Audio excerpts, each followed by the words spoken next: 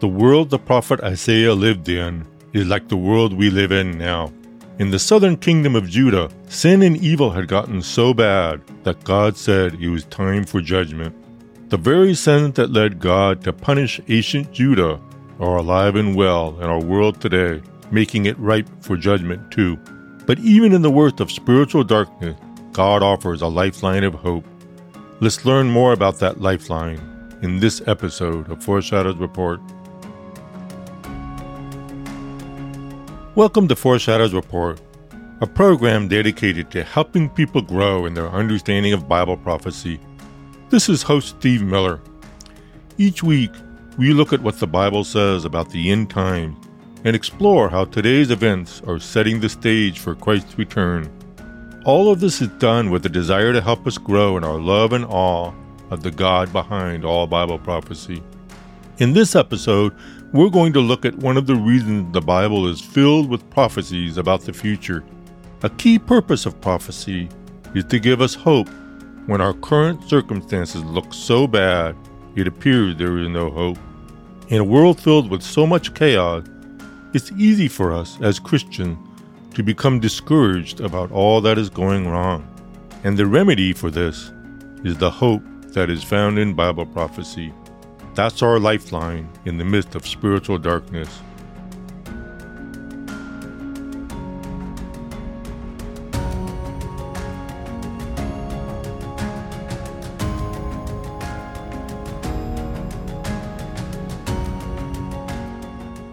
As we read Isaiah chapter 5, we see today's culture unfold before us.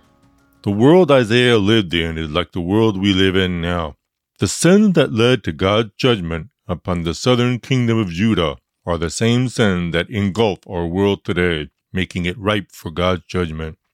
The bigger context here is that the northern kingdom of Israel had already been taken into captivity by the Assyrians. All that remained in the land of Israel was the southern kingdom of Judah. And in Isaiah chapter 5, God describes how far the people had fallen morally and spiritually. As we read through chapter 5, we're given a list of the sins that angered God. In verses 8 to 10, we read about the people's obsession with material gain. Greed was everywhere.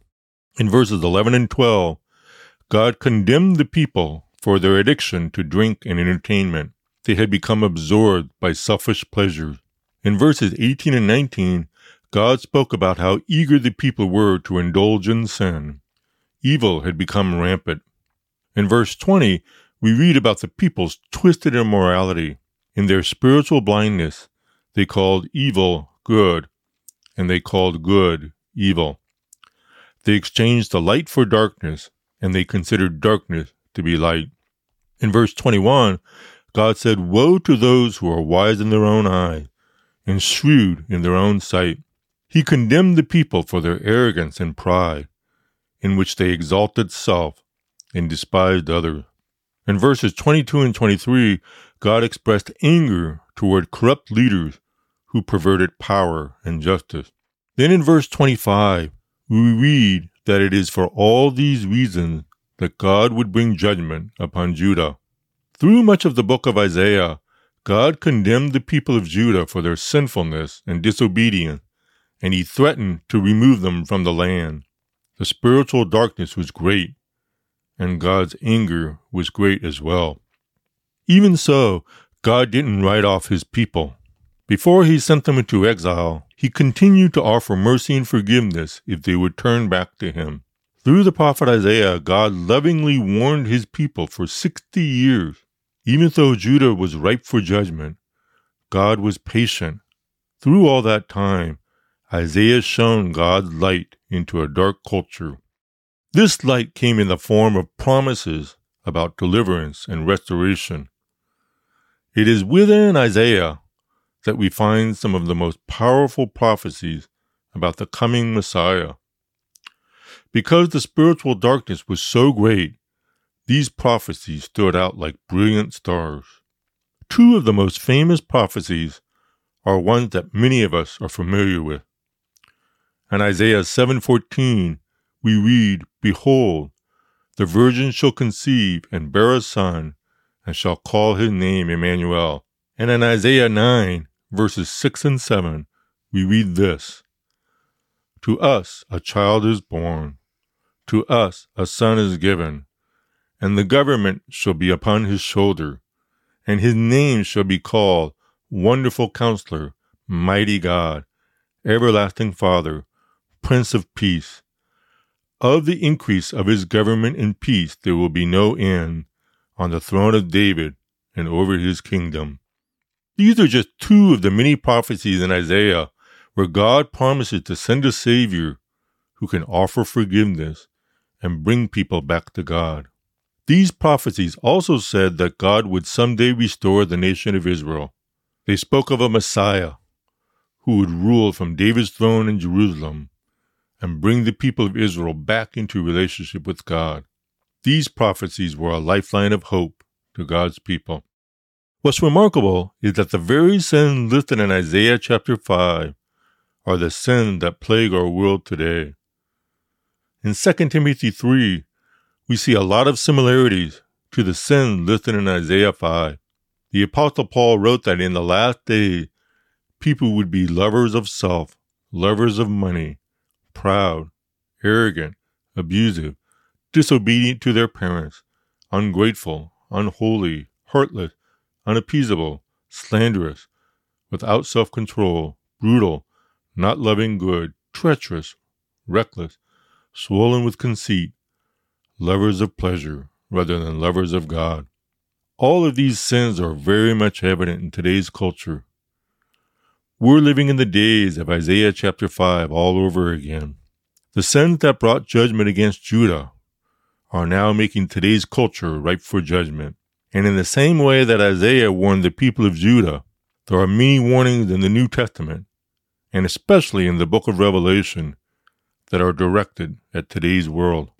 And yet, even in the midst of those warnings, God has also given us prophecies in which he promises to purge the world of sin and restore righteousness. There are many scripture passages in which we're told that Christ will return to set up his kingdom, restore righteousness, and rule forever. 23 out of the 27 books of the New Testament include prophecies about Christ's second coming. In Matthew 24, Jesus himself said that after the tribulation, then will appear in heaven the sign of the Son of Man, and then all the tribes of the earth will mourn, and they will see the Son of Man coming on the clouds of heaven with power and great glory. Revelation 19:15 tells us that when Christ returns, from his mouth will come a sharp sword with which to strike down the nation. He will destroy all his enemies, and the Antichrist and false prophet will be cast into the lake of fire. Revelation 20 then tells us about Christ's 1,000-year kingdom on earth, and after that will come the new heaven and the new earth. In Revelation 21, we are promised that God will wipe away every tear from our eye, and that death shall be no more. Neither shall there be mourning, nor crying, nor pain any more, for the former things have passed away. Then in Revelation chapter 22, the last chapter in the Bible, not once, not twice, but 3 times, Jesus promises, I am coming soon. There are many more prophecies that talk about the wonderful future that awaits us. In the same way that God wanted to give a word of hope to his people in the book of Isaiah, he has given us words of hope all through the Bible. Words that point to a day when evil will come to an end and Christ will rule as King of Kings and Lord of Lords. This is one of the reasons we find so many prophecies in the Bible. Through these prophecies, God extends to us a lifeline of hope.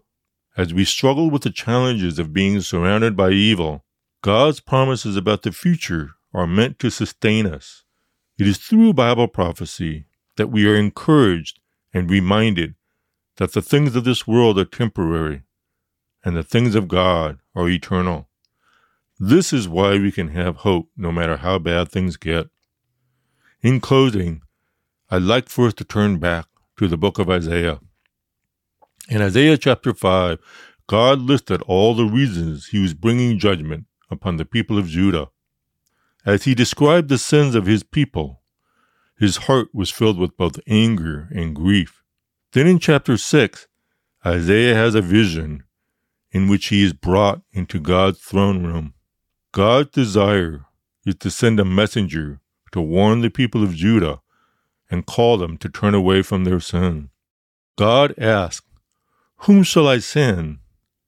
And Isaiah quickly responds, "Here I am, send me." Here we see Isaiah's compassion for the wicked people all around him. He was willing to be God's spokesman. He was willing to shine a bright light into a dark culture.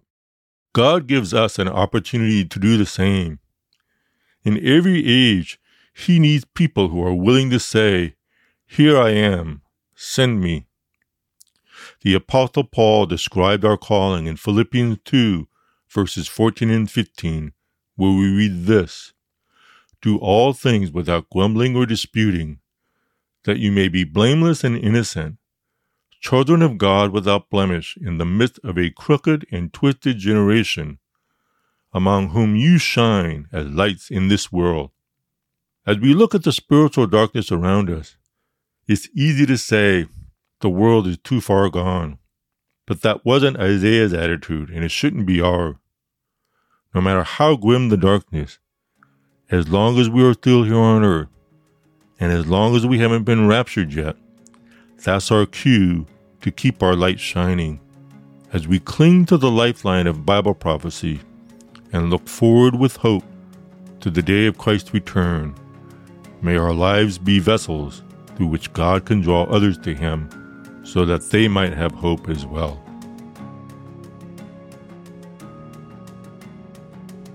Thank you very much for joining me for Foreshadows Report. If you found yourself frustrated by all that is going wrong in today's world, my hope is that you've been encouraged by what I've just shared. God was very intentional about including prophecies in his word. He knew that we would need frequent reminders that there is coming a day when righteousness will prevail. The many promises of Christ's return are meant to give us hope and peace in the midst of all the evil around us. God's desire is for Bible prophecy to help us persevere and keep our eyes on the finish line, knowing that he is in control of all that happened and that a glorious future awaits us. This episode concludes Season 4 of Foreshadows Report. We'll begin Season 5 on Tuesday, August 1st, 4 weeks from now. During this break, I'll be preparing new material for future podcasts. But make sure to join us next week for a special episode. We're going to feature what could be called a Foreshadows favorite. It's the most popular episode we've had over the last 4 seasons. And to find out which one it is, be sure to listen next week. And then after that, Season 5 will begin on August 1st. In the meantime, I will continue to stay in touch by posting messages every day on my Telegram Messenger channel, Foreshadows Report. If you haven't checked out Foreshadows Report on Telegram, you can find a link to it on my website, stevemillerresources.com. There, you can see my daily posts and sign up to subscribe to Foreshadows Report. Again, that's at stevemillerresources.com. And I want to give a special word of thanks to Harvest House Publishers for making this podcast possible.